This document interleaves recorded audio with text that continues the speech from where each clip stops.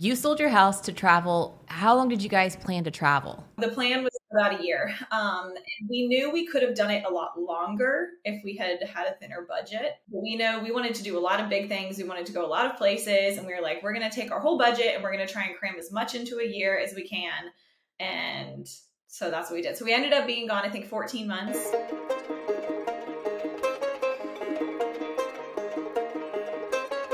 Amanda, we're so happy that you're here. I feel like we know you and your family pretty well, only because of your dog. Well, we've met. We have met in person. Yeah, we have. For anybody that doesn't know who you are, who doesn't follow you, you have a big travel following. You're on Instagram, TikTok, all of that jazz. Give me the elevator pitch of who you are, what you do, and all that good stuff. So I started a travel blog back in 2019. And that was kind of my thing, right? I was like, I don't know anything about doing any of this, but I want to start a blog. That sounds fun. I love to travel and I want to write about it. And so everybody talks about when you're going to get a blog, you need to also have social media. So I started an Instagram with that. And then I learned writing a blog is a lot of work and it takes a lot of time, like bulk time. So it was easier to do like small pieces on Instagram. And so that's what I did. And then that's what I focused on. And then when we were traveling full time, because we sold our house in 2020, traveled off the proceeds, traveled for 14 months. And then when we came back, I was like, you know what? I probably should try this. I feel like I have so much to offer and so much that I can teach from what we've learned. And so that's when I started taking it seriously and it blew up. It did really well. So how many countries did you guys visit in those 14 months? How many places and where did you go? 21. So we went 21 countries, 5 continents, if you count the US and Mexico. And then we went probably over 100 like locations, like cities and stuff. Oh my gosh, that makes me so tired just thinking about that. So you sold your house and then you started traveling, but you didn't have a following. You weren't online or unlike where you had just started your travel blog. So, I mean, why sell the house? Why start traveling? And then why start posting it? Yeah. So this is a great question because this is what I was trying to say. And then I have a tendency to just derail and just like where I was going with things. But that's a great question because when I got on Instagram and started like following people and kind of learning more about like this space, I don't think without following people, I would have ever thought what we did was possible for me. Because it felt like something non-tangible for me, right? Like I don't have a trust fund. I do have a 9-to-5. I do have a house. I'm an adult with a career. Like I can't just leave my job and go travel. And from following all these people on Instagram, talking about the things that I want to do and being like, look, I'm a normal person and this is how I prioritized it. And this is how I made it work. And this is how you can make it work. I was like, oh, I could do that. So then afterwards, that's when I was like, okay, if I had such a life impact from other people on social media, like I want to be that for people. I want to show that it is possible, like to do whatever you want to do. It doesn't have to be travel. Yeah. I will say that I followed you for a while, but I remember like when you really started taking off, it was the really helpful reels of like how much it costs to visit each place. And I thought that was so helpful because I mean, you keep such detailed budgets too, don't you? Like down to the penny. Is that right? Yeah. Yeah. Because my background is in statistics. So I have a degree in. There it is. I'm a very numbers oriented person. And I basically like my corporate job, I'm in Excel all day. Like I live in Excel. So I tracked everything. Like Austin would get annoyed because I was like, how much did you pay for that 5 sole lace? And I need to know. Like I need to know it. And so when I decided to start that series, which is really what blew up, right? Like I think we met and became like friends online because y'all were in Brazil with Kramer. And I was like, oh my gosh, these people took their dog to Brazil. That is the level that I want. Their dog. So, okay, you touched on your job. And I always have a hard time with these interviews with people that we actually already know because I know the answers to some of these questions. So I want to make sure I'm not missing anything to kind of fill in the blanks for everybody else who doesn't know you yet. But you sold the house. You guys worked 9-to-5s. Did you work those on the road or did either of you guys work? Or did you guys just quit your jobs for 14 months to go on the road? We just left. Wow. No work, no income, which gives you a very different perspective of spending money when there's like, oh, every single penny that I'm tracking, every single penny that I'm spending is actually coming out. Like that number is perpetually going down. There's nothing coming in to offset it. Like we didn't make a single dollar. And even after the fact, when that series started to do well and I started to actually have a following, there was so much assumption of like, well, of course you did this because you're an Instagrammer, like you make content. It's like, no, I do now, but I didn't make a single dollar off of content, and I had no passive income, no anything coming in when we were gone. Wow. So you didn't start posting content until you were already finished the 14 months of travel. Is that right? Kinda. I didn't start posting seriously. I was posting, I was keeping up with stories, and I didn't really know how to post, right? Like there's such a, I feel like there's like this weird conception. It's like you just post and you're just going to like do it, but it's not. It's a business, right? It's like there is a strategy, and I didn't understand any of that. And so I kept up with stories a lot, and I think I had like 2,000 followers most of the time that we were gone. That's great. So my highlights that I like tracked all of my stories, and that's what I stayed consistent with. All of those highlights are still up, and they're super detailed, and people still watch those from like, 2 years ago and send me messages about like, oh, where do you have a pin for this restaurant, or what company did you rent this motorbike from? So like, okay, so it wasn't a total waste, Yeah. Right. I love it for us because it's fun to go back and be like, oh, look at this. Here's like an entire journal of our trip. But it's also like people are still using those details. I love that. Man. So you kind of said something just then of it's a travel journal for you guys to look back on. And I don't think we said this yet, but when I refer to y'all, I'm talking about you and your husband, Austin, just to make sure everybody out there knows, like there's two of you guys out there traveling together. Yeah. I'm not referring to Theo, who is sitting right behind you. And Amanda and Austin have the most adorable dog. I'm just going to go ahead and throw this in here because I really wish I could interview Theo, but Theo is essentially Kramer's twin. And yes. If you're watching the video version of this podcast, can you hold Theo up really fast? Theo, can you say hi? He's in my chair. He had a bath. It was a little wet. Theo, can I love him. He's got the same attitude as Kramer, just they shove off. Like, yeah. They both have the underbite too, which is what kills me. Like, they're just so much alike. He's giving so much side eye and attitude because he had a bath this morning, which is why he looks weird. He's wet. Theo's middle name is Kramer. Oh my gosh, I forgot. You told me that. Was it named after the Seinfeld character too? Yeah, because my family growing up, our family dog was named Newman. That's right. You told us this. I completely forgot. And so my dad loves Seinfeld. I grew up watching Seinfeld. My dad has like the Kramer posters in our garage. So when I got Theo, I was like, well, the family name, he needs to have Kramer in his middle name. I love that. I had completely forgotten you told me that. Like they really are identical. They really they have met one time in Atlanta. And they put up with each other. I felt like they were like, okay, we agree to disagree, but you're here, I'm here. Let's do this. Right. We do need to make that dog vacation happen. Like I know we've joked about it for a long time, but let's go on a trip together and bring the dogs. I think that would be so much fun. I'm like constantly telling Austin, I'm like, can we please look at Kramer in Korea? Come on.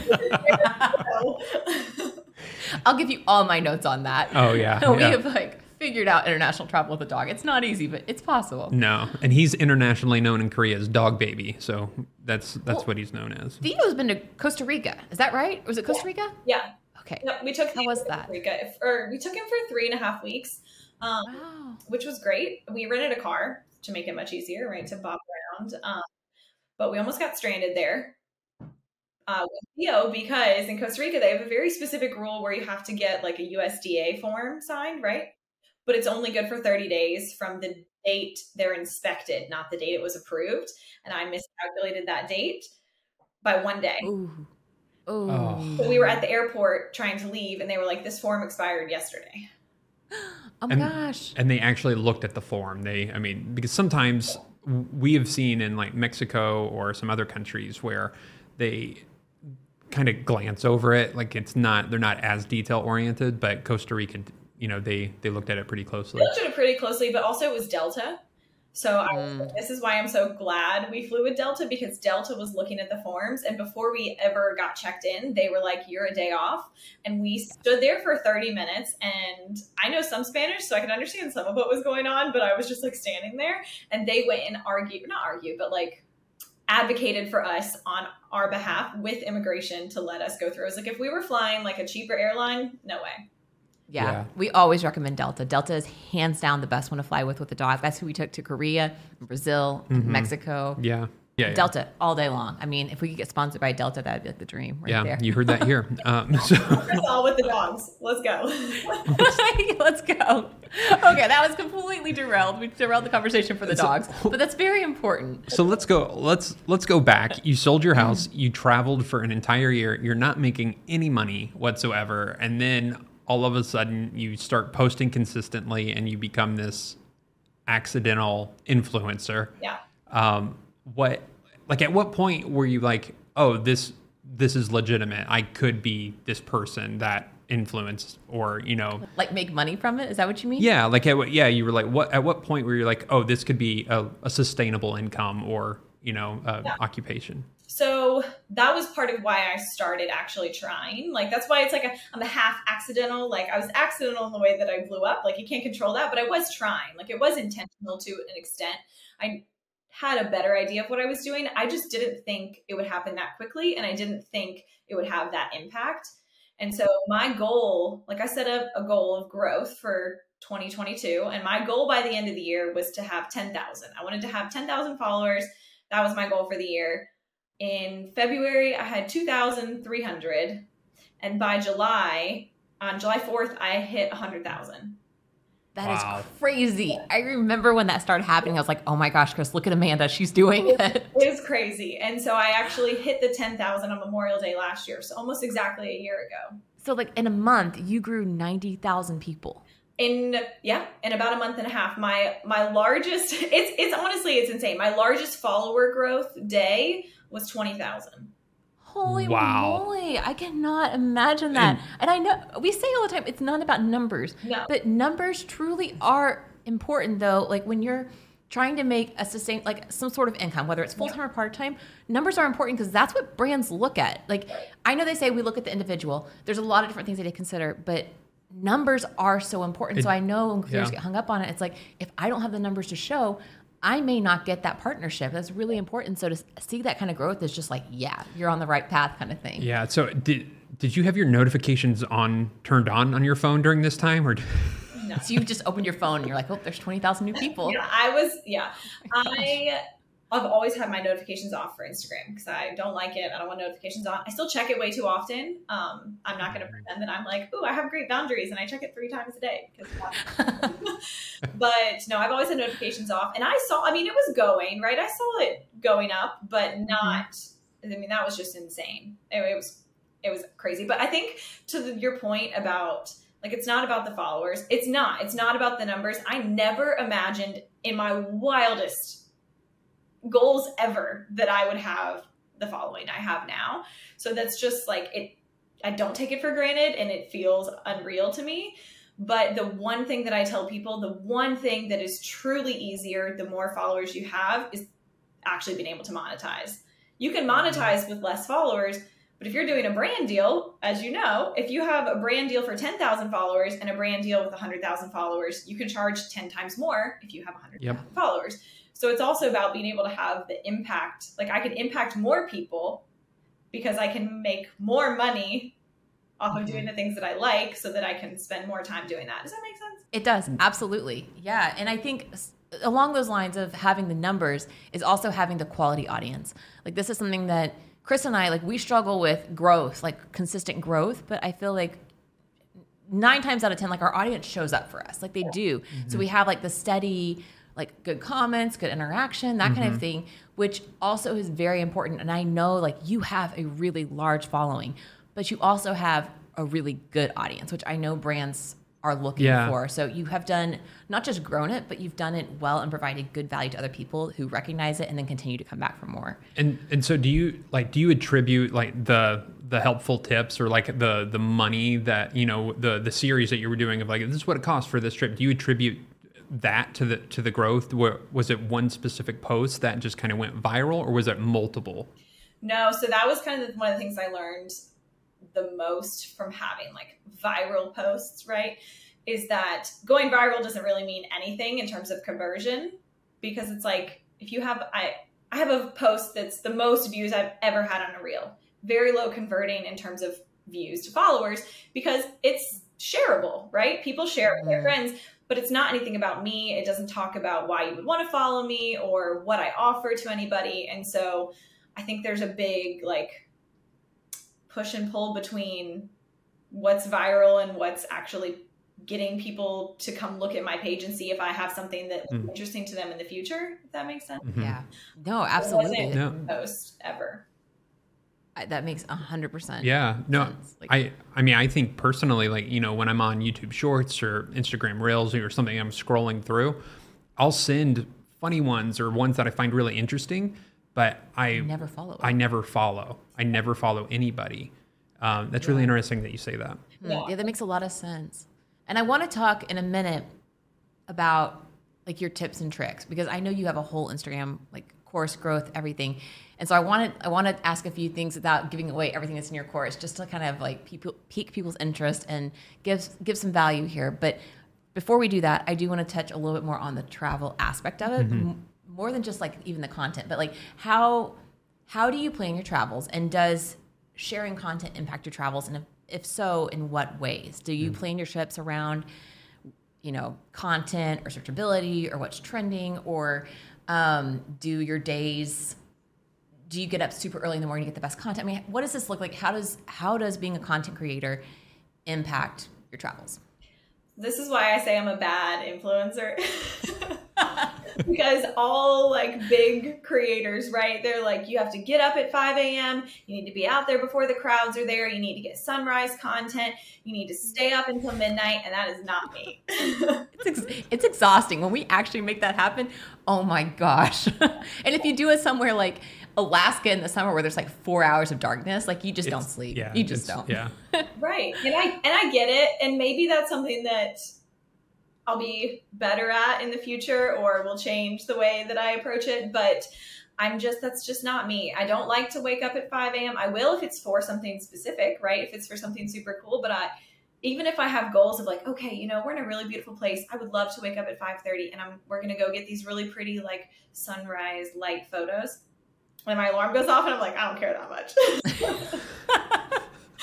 Oh, that's so true. And so I don't plan our trips around content at all.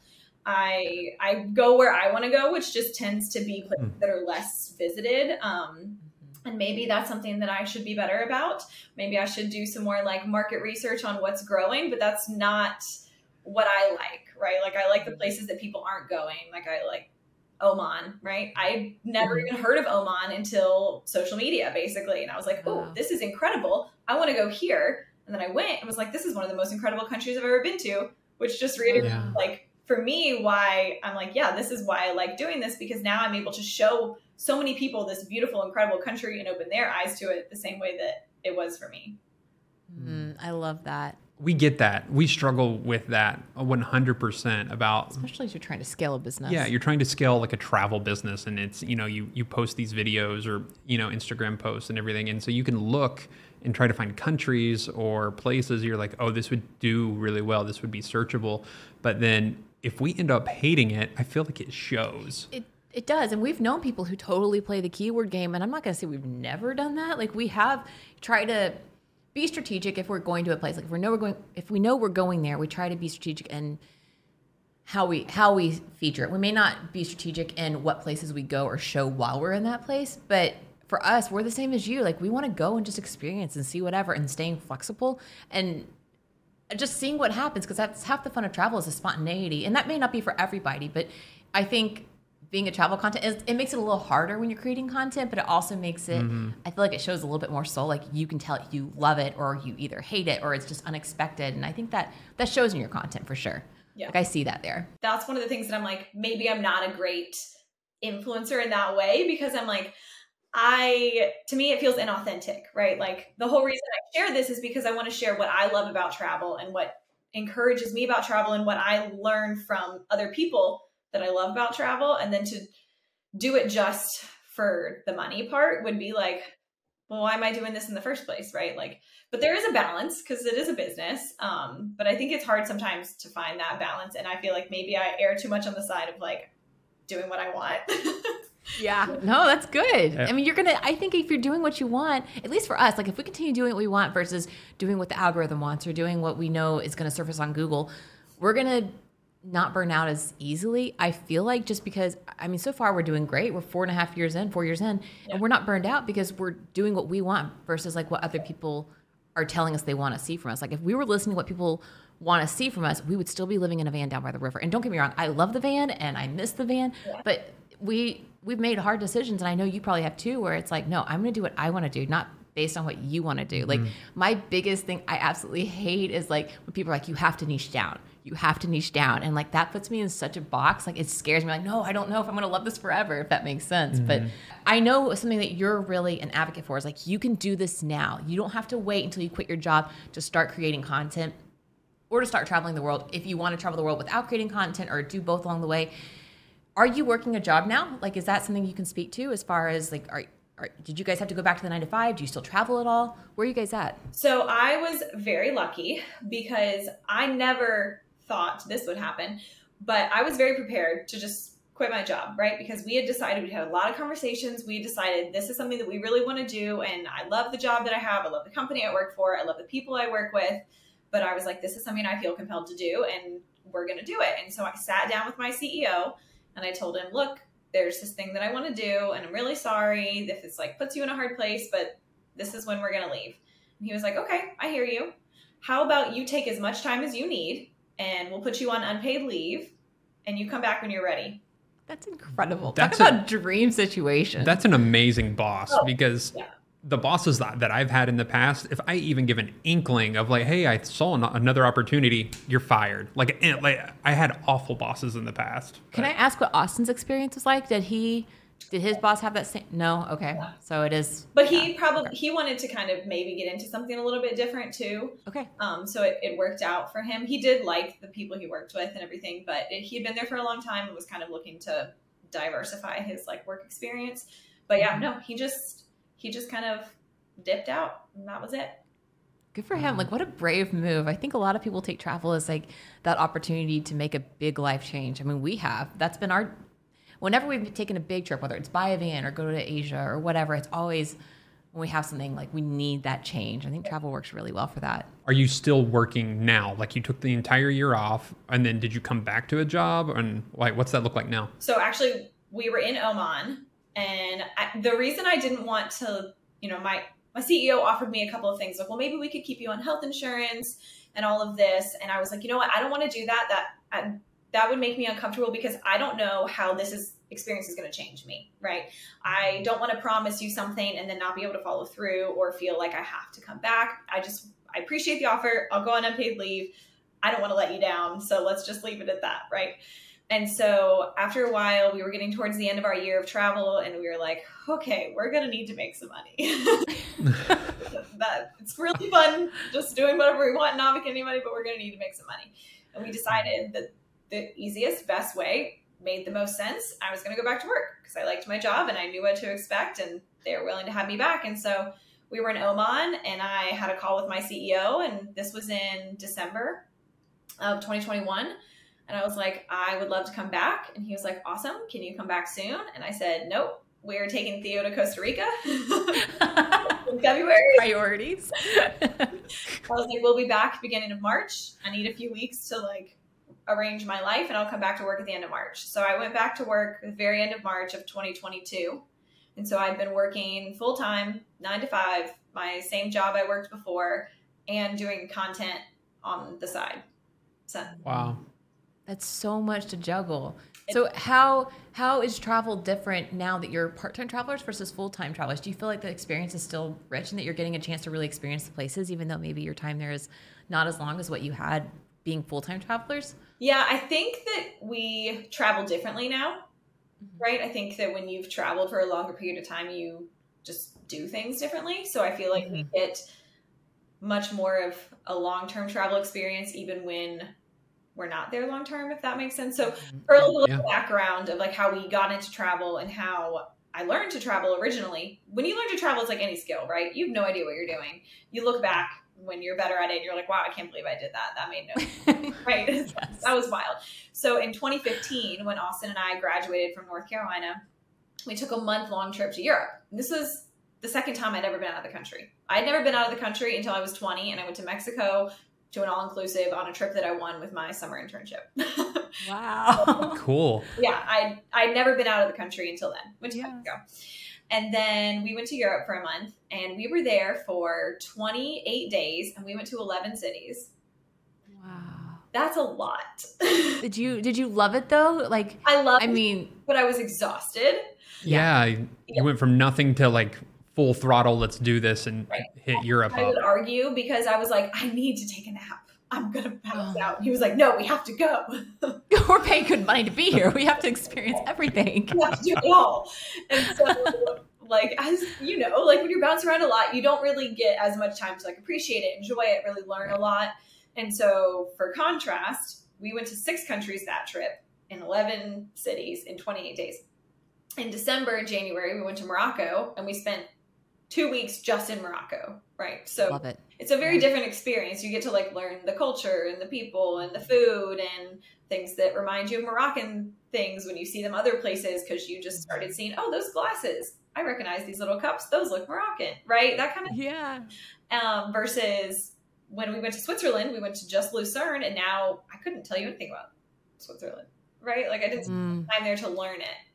I don't know if that actually answered the question.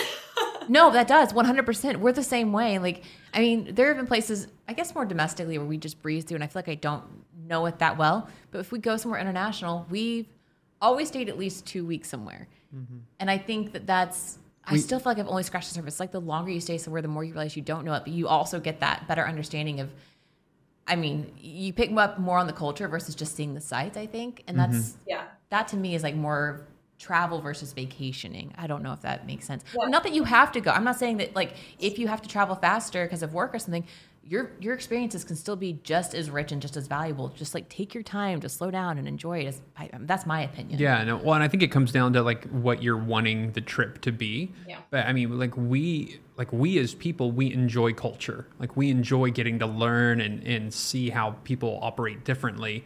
But if you're wanting to take a vacation somewhere, Mexico at an all-inclusive is probably a good trip because I don't think that you're really caring about the culture there. You just want to relax, you know? Yeah, we find relaxation in the chaos of a different culture. Like we like being somewhere slow and trying to figure it out. So how do you use your content creating? Because I know you said it was originally like a travel journal. Like you documented your experiences with Austin, and that was a way for you guys to look back at all of the amazing places you guys got to go. How does that affect the content you're creating now? Because I know that you are thinking in terms of a business now.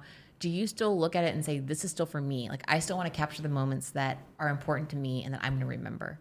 Yes, for my stories, which is the way that it always has been.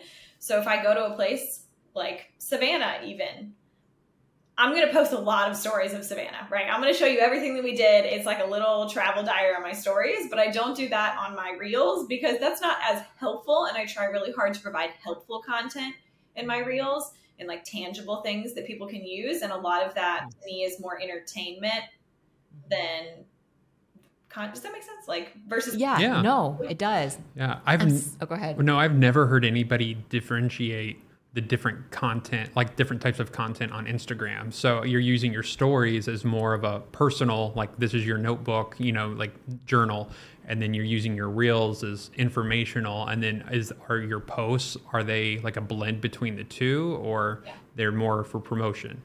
I would say my like static posts, just like my feed posts, they can vary. Sometimes it'll be something that's more like about me, like here's who I am, here's how I got into travel, like I'm not special, you can do this. And sometimes it's like, here is random tips that you need to know before you go take your dog to Costa Rica, right? Like this is tangible value that you can use. Let's go back to your travels because we really want to touch on this. What is your favorite place that you have traveled to? Well, you know, as a traveler, you can't pick one. It's like the downfall of the question. But I would say I have a couple of favorite countries. I have favorite cities. I have favorite regions. So it depends, right? My favorite cities, I would say, is Istanbul and Cape Town. I would live in either one of them. I would move to both of them. Wow. places, like country-wise, I love Thailand, right? You have to love Thailand. Who doesn't love Thailand? But in general, yeah, I love Thailand. But I love to travel to the Middle East or places that are grouped in the Middle East, because I later learned that the Middle East is not really an agreed upon term, right? Like places that we consider in the Middle East, they don't necessarily consider themselves in the Middle East. Right. But anyways, I love those kinds of places. I love desert places. I love desert landscapes. I love the culture. I think it's so interesting because I like to travel places that feel wildly different to me. I was going to ask that if that was important to you. That's kind of what I was picking up on. That's important to me too, if I can. Yeah, I want everything to feel different. Like, that's why there are places now that I've learned more that I'm very interested in going in, like Australia and, Western Europe. But before, that's never been my main pull. And I don't think it'll ever be my top category of pull, because I want everything to feel different. I want the clothes, the food, the landscape, the smells. Like, I want everything to feel different. If not, I'm like, well, I'll just stay here. Like, come on. Yeah. I don't need to go. So when you're traveling to these like wildly different places, is it harder as a woman to go to these different places, or having Austin there, does it help being a couple? What's your travel experiences going to somewhere very drastic? Yeah, it is harder. And there's just no way around that. I think it's very doable as a solo female traveler. It's not something I can speak to super experienced on, because I've never done that, because Austin's always been there. But having done it with a partner and still you just get more eyes on you, right? It's not necessarily inherently dangerous. I think there are obviously situations that you shouldn't put yourself in, but that applies to every country, right? Like, if you're a woman, don't walk around at night. That applies here in Atlanta, right? Like, that's Yeah. But it's less that it's dangerous and more that it's uncomfortable, right? Like, people are going to stare at you more. For example, I handle all of our money. Like, I'm a numbers person. I do all of the money. I do all of those things. But when we're in a lot of more conservative places, they tend to just look at Austin and be like, here's the bill. And he just turns around and hands it to me. People won't address me. Like, if I'm asking a question, they'll kind of answer back to me at Austin sometimes. If that makes sense. Yeah. So you can do it, but yeah, I think it is harder. There are places that I wouldn't recommend unless you're super experienced going as a solo woman.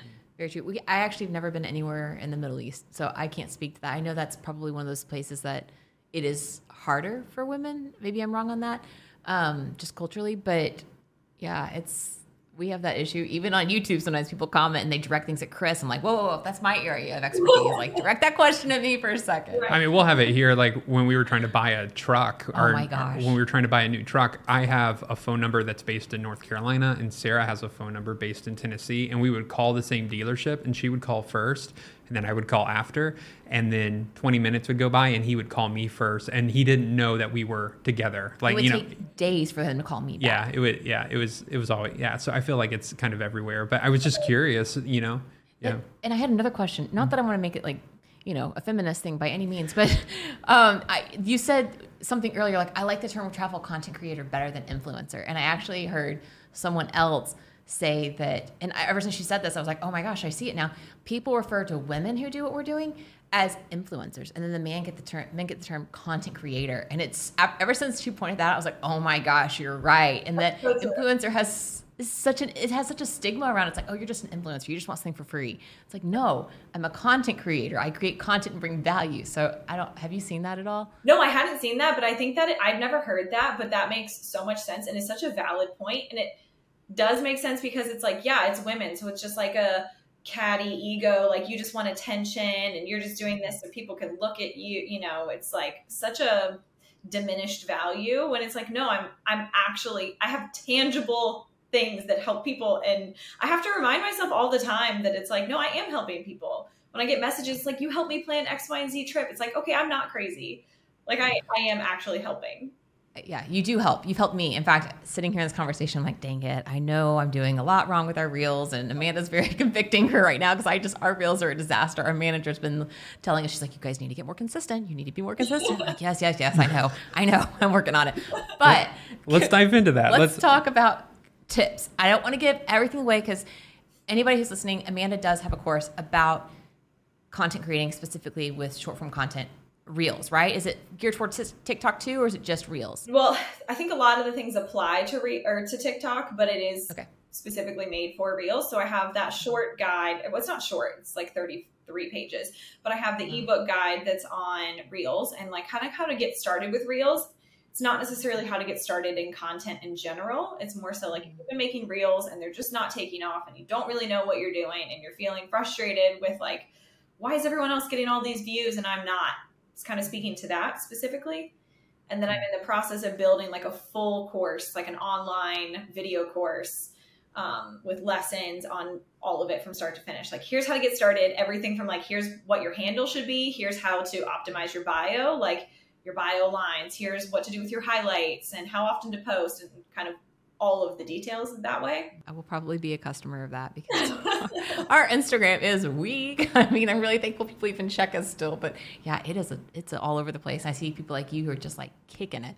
By the way, we didn't even ask us, what is your current following number? Just to give context. Yeah, on Instagram. I think it's 225. Wow. That's incredible. Congratulations on that, by the way. That's crazy. It's beyond crazy. Anything. I've literally said, I remember calling, my dad was super into like checking my numbers when it was like growing crazy last summer. And he would be like, oh my gosh, you're almost at 30,000. And I remember texting him when I hit 40,000 and being like, I would be happy if I never had another follower ever again. Mm-hmm. Like wow. 40,000 is more than I could ever imagine in my wildest dreams. And I still don't take it for granted. And I think people who do start to take it for granted, it shows. You do a great job. Yeah. I'll admit there were a few days there. I remember when you were posting, like, I just grew. Like, you did share, like, you had grown. It was like last July or something probably. But there were a few days I was like regularly checking your account. I was like, she's doing it. I was getting so excited. I don't know if I ever told you that, but I was like, look at Amanda go. It was so cool. I want to grow on Instagram. Yeah. Let's you know what? Let's get a free consultation right now. No, we're not doing that. No, listen. Just give us some practice. Yeah, well, like, what would you do differently? Like, what, I mean, like, if I'm going to post a reel or whatever. She's going to rip us a new one on this podcast. It's fine. That's fine. Let's go. Like, give me your unfiltered thoughts. All right, unfiltered thoughts. Sarah's going to hate it. You have to niche down.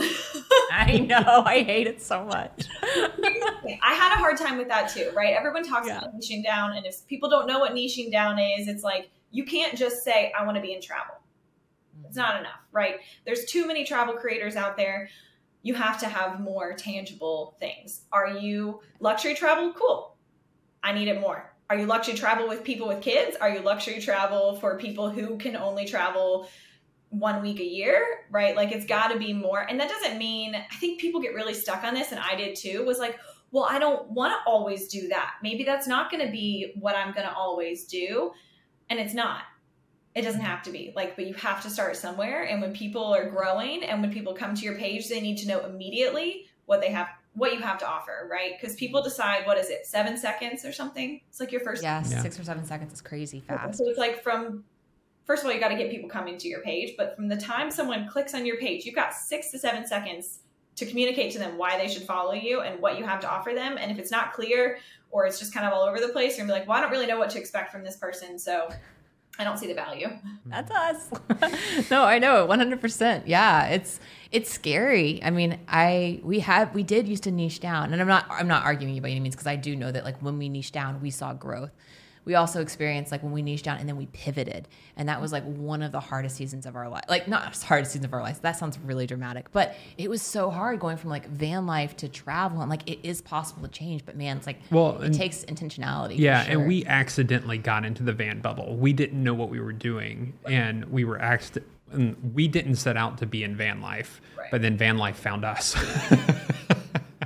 We got tired of answering comments of how to use the toilet every day. We're like, we don't want to do this, or where to do laundry. Right. And so I think that's where our hesitation comes from. Yeah, but I know, like, you're so right. Like, we have to do that, and it's finding, like, what am I caring enough about to niche down for now? So I think people I'm not saying you do this, but I think people in general do get really stuck on, like, well, I don't want to do that forever. And I feel like I can really speak to that, because I had, like, on my thing, I said I was budget travel.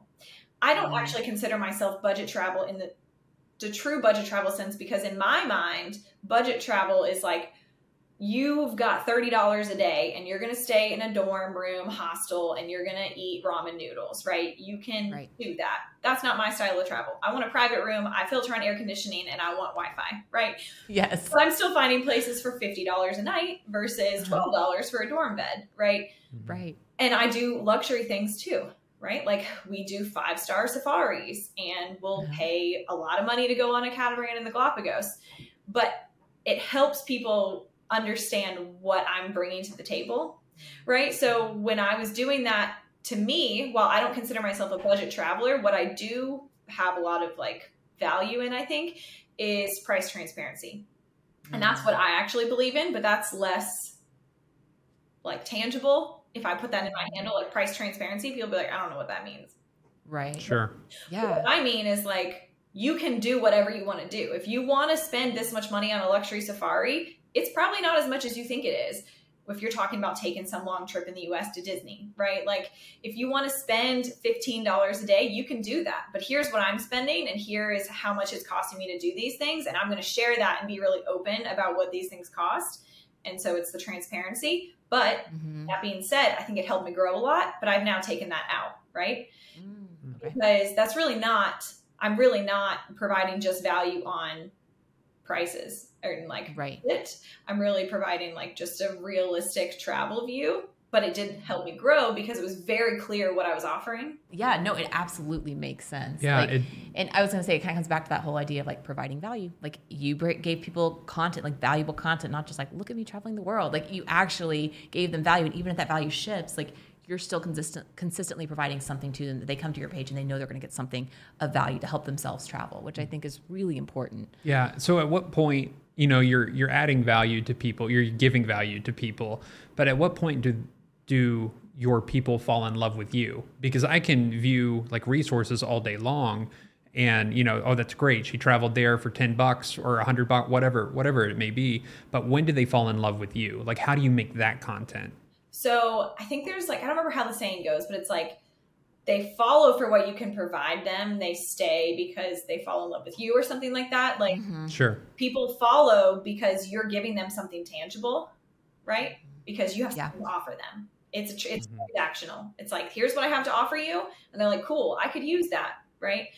And they stay because they learn to like you and understand that you are also helpful, but also real and relatable. And I think that's where social media in general is going. Like, I think that's why TikTok is super popular, right? Yeah. Because it's like more raw and authentic. And I think there's basically like two parts of social media right now. And it's either like super, super like beautiful curated content with high quality equipment. And it's me filming, walking in my backyard, teaching something about something, right? Like, yeah.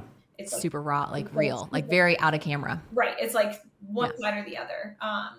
So yeah, I think people and messaging people, like I respond to DMs all day, every day. Yeah. And it's like building trust of like, I'm not just here because I want some number. Like, right. If I could do what I do and provide the value that I provide and never have to show my face and no one actually know who I was, I would totally do that because I don't need the attention. Like it makes me uncomfortable. Like it's really awkward. Like if I see somebody and they follow me and they say they follow me, I like turn super red and I really push and I'm like, oh my God, so do I. I'm like, oh no, I'm so sorry.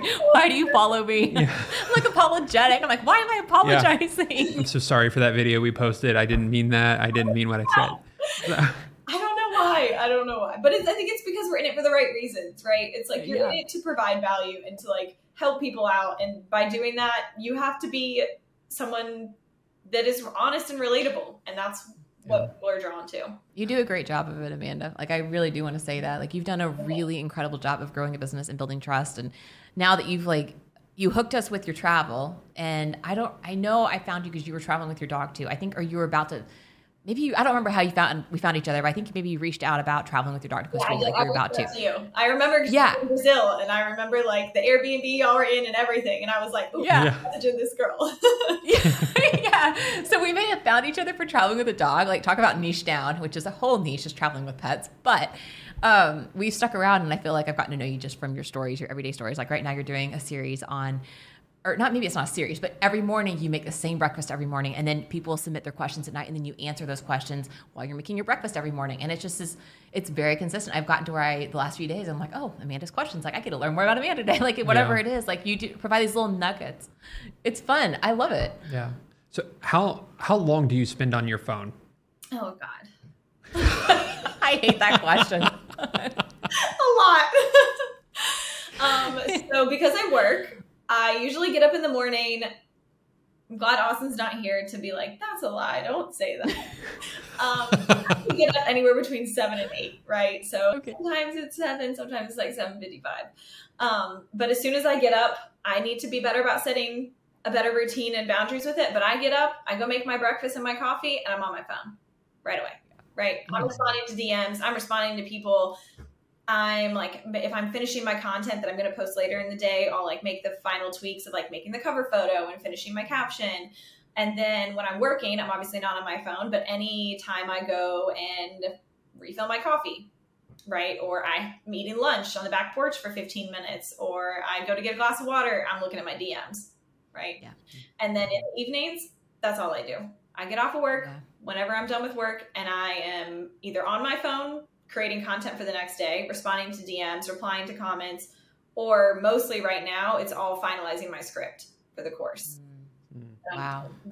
Yeah. So, do you find it draining being on the phone for a while, or even interacting with so many people? Like, in order to grow, do you feel like you have to be like, yes, I have to respond, be on the app as much as possible? Because obviously that's what Instagram or TikTok, whoever, they want you to be on that app for as long as possible. So do you feel pressure to do that, or do you feel tired at the end of the day, or oh, sorry. No, go ahead. I thought you were done. Or are you good about setting boundaries in place? I know you said like you spend more time on your phone than what you want to admit, but have you found different ways to put those boundaries in place? No. I love how honest you are. No, not at all. It's hard, isn't it? It's really hard. And it's hard because I want to be helpful, and I don't like, and it is something I need to be better about setting boundaries. And I think my advice to other people would be, don't set the habits I've set. Like, right? Like, do as I do, do as I say, not as I do, right? Yeah. Yeah, sure. Yeah. Like, set a time to respond to DMs. Don't respond to DMs all day the way that I do. It's not sustainable long-term. I need to be better about it.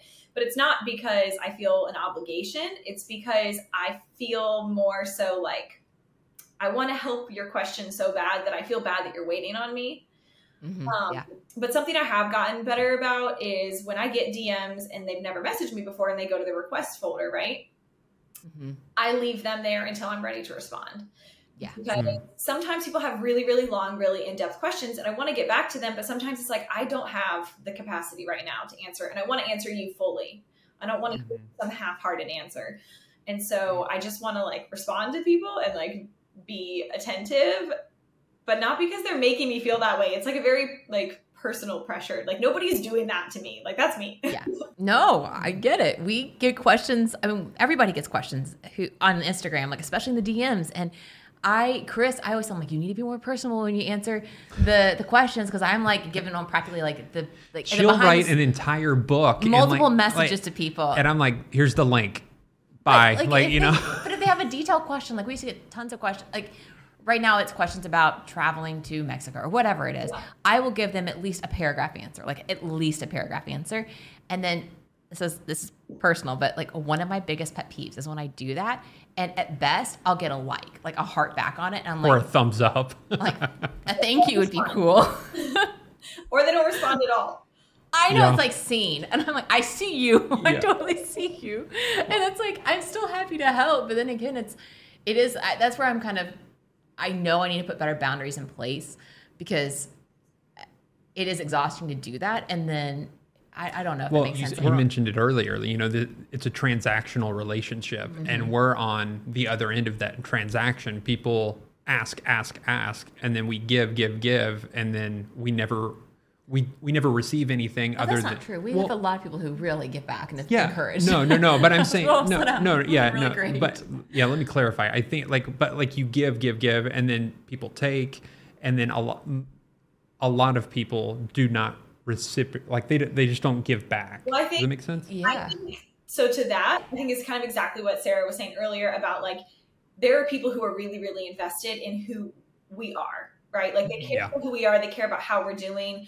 Like there's that set of people who are like, they're my people, right? Like we're in it together. Like and there's a lot of people who, and this is fine, but there's a lot of people who are there because we're providing value, right?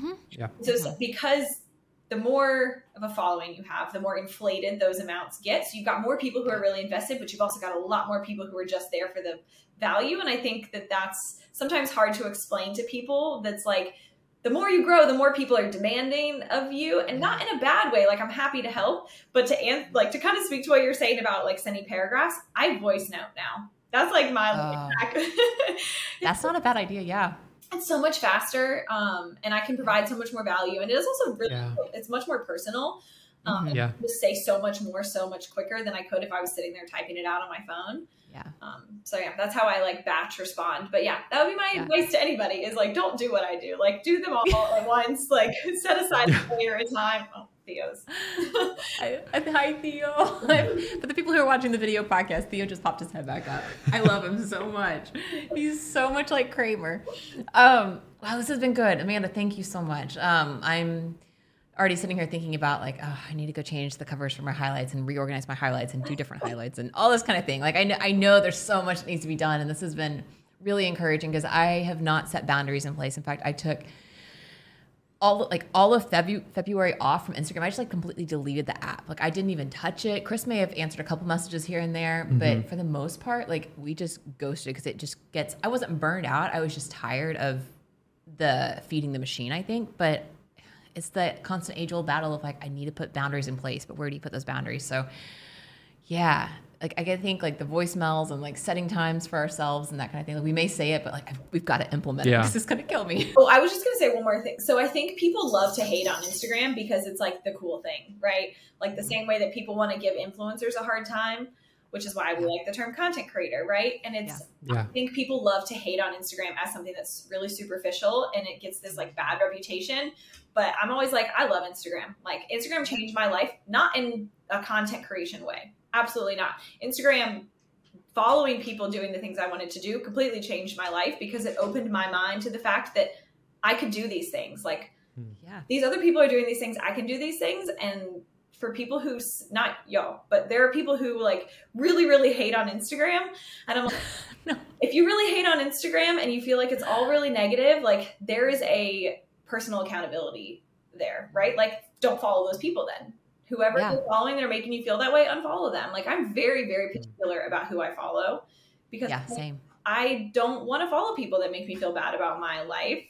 I was going to say there's people that we follow because we want to encourage and support them, but there's also some people I'm like, I don't, your content doesn't resonate with me, but like maybe I'm okay with your post, but I'm not your stories. And so I'll like mute one or the other, and it's not personal. It's like, if I'm feeling negative about it in any way, like I want to be able to encourage you. And so I'll hide you. And then, does that make sense? Yeah. Like, I mean, the worst thing is like, I mean, we were at an event and we met a couple of people and we all started following each other on Instagram. And then, 3 days later, one of those people like unfollowed us, and it's like, oh, what did I do? Why did you hate me? Like you are, you take it sort of personal. And I think we err on the side of like, okay, I still want to support you. I still like you as a person, but I'm not resonating with your content. So we'll mute it or we'll try to hide it just so, because like we still like you as a person, but we may not like your content. Does that make sense? Yeah. And I'm with you, Amanda. Like Instagram it really has opened a lot of opportunities up for us. So I'm not hating on it because I mean, that was the first social media platform we got into. Like I still don't watch YouTube, even though we do YouTube. I think that's our main platform, but like Instagram is where I go to socialize. And I feel like that's the biggest, I feel like it has the best two-way communication. Like YouTube and podcasts, people watch and so they feel like they really know us, but it's harder for me to feel like I know them. Whereas people, when they slip into our DMs or they comment, like people may not realize, like I recognize the most popular commenters. I may not answer every single comment or every single message. Like I try to, but I see you and that means so much. Like I recognize your name popping up. So I think Instagram has so much value as far as it's personal and it allows for really great relationship building with your audience. Yeah. If somebody wanted to start today to do content creation, if they were starting out, like what would you tell them? I would tell them to not two things. Don't rush into it as in like you feel like you have to have everything figured out, but also you have to just start, right? Like it sounds so dumb, but it's like people I think get really overwhelmed by like, well, how do I do all of these different things? And how do I like, what does my handle need to be? Like I changed my handle. My handle wasn't my handle now when I first started, and I made my handle and it was called Wander in Plain Sight, like a plane. Yeah. I don't even remember you having that handle. You wouldn't because okay. Yeah. And I was like, this is a bad idea, but I started, right? Like it's fine. Like you can change things. You can change your niche down the road. Like you can change all these things. But I think the biggest thing is like just doing it. Pick something that you're feeling really passionate about. Like if somebody sat down on a podcast with you and was like, you didn't know what they were going to ask about, what is something you could sit down and talk about? Right? Like passionately and knowledgeably. And so what are you passionate about? Talk about those things. You can figure out the details as you go. And you have to be consistent. Like that's the actual like tangible thing that actually really matters is you have to be consistent. And the more you post, the more you grow. That doesn't mean you have to post every day. But if someone's posting 7 reels a week and you're posting 3, it's going to take you more than twice as long to grow. That's so good. Honestly, you are encouraging me in things that I've been very scared to do. Like truthfully, I've been very scared to niche down and very scared to start posting more regularly and that kind of thing. Like I'm very hesitant because like it scares me, but you're encouraging me like, just do it. Just start somewhere. Like I'm encouraged, like it's not going to be the end of the world. I can pivot. I can change. I can do whatever I want. But so I think in terms of consistency, because I think consistency is really important. And for anybody getting started, anybody who's been doing it. And I was talking to Austin about it and I was like, maybe this is dumb, but I have like an analogy that I like and I put it in my Reels guide. And I was like, being consistent on Instagram is kind of like being in a toxic relationship in the sense that let's say your partner is coming to you and is like, I'm so sorry I hurt you. I'm going to call you every day. I'm going to show up every day. And you're like, okay, I believe you. And then they ghost you again. You're not going to trust them, right? Because they keep showing up and telling you they're going to be there. And then they ghost you. That's exactly how it is if you're posting content and how the algorithm views you. If you're posting content, you're like, look, Instagram, look, algorithm, I'm going to show up. I'm going to come and I'm going to post consistently and I'm going to like get people on my page. And then you ghost the algorithm. The algorithm is like, I don't know if I'm going to trust you. Why would I promote your content? You're just going to ghost me again, right? Like, don't dip out on me. And so you have to build that relationship with the algorithm where you teach it to trust you. And it takes time, just like it would take time if you had a partner who had burned you in the past. It's like, well, you're going to have to prove it to me. It's going to have to be a while before you ghost me. Like, again, then I'm going to believe you're not going to do it, right? I feel like we've learned a lot in this episode, a lot. I feel like I have a lot to go home and do today. So thanks a lot. Like I need to do more stuff. So if people wanted to follow along or they want to learn more about your course or whatever, how can people find out about you? So my Instagram is the most easiest way to find all of the details, right? DM me, whatever. My handle is Amanda Monique Brown. There's way too many Amanda Browns out there, so I had to throw in my middle name. Love it. That's why it's so long. I do also have a website that people can subscribe to, like my email list. So if they wanted to know more details about the course, I'll send all that out early. And my website is amandamoniquebrown.com. So very easy. Yeah, easy enough. We'll link everything down below too, but that's good to let people hear it too. Yeah. This was so good, Amanda. Thank you so much. And I really want to make that trip to Thailand with our dogs happen soon. I think that would do great things for our Instagrams, truthfully. I mean, who wouldn't want to see our 2 dogs running around Thailand? The double underbite. I just love it so much. Amanda, thank you so much. It was so good talking with you. Yeah, I had so much fun. Thanks. Thanks for listening to What No One Tells You with Chris and Sarah. If you have a comment or question that you want answered on the air, be sure to send us a message to hello@chrisandsarah.com, or you can call or text our phone number at 423-825-9572. Thanks for listening.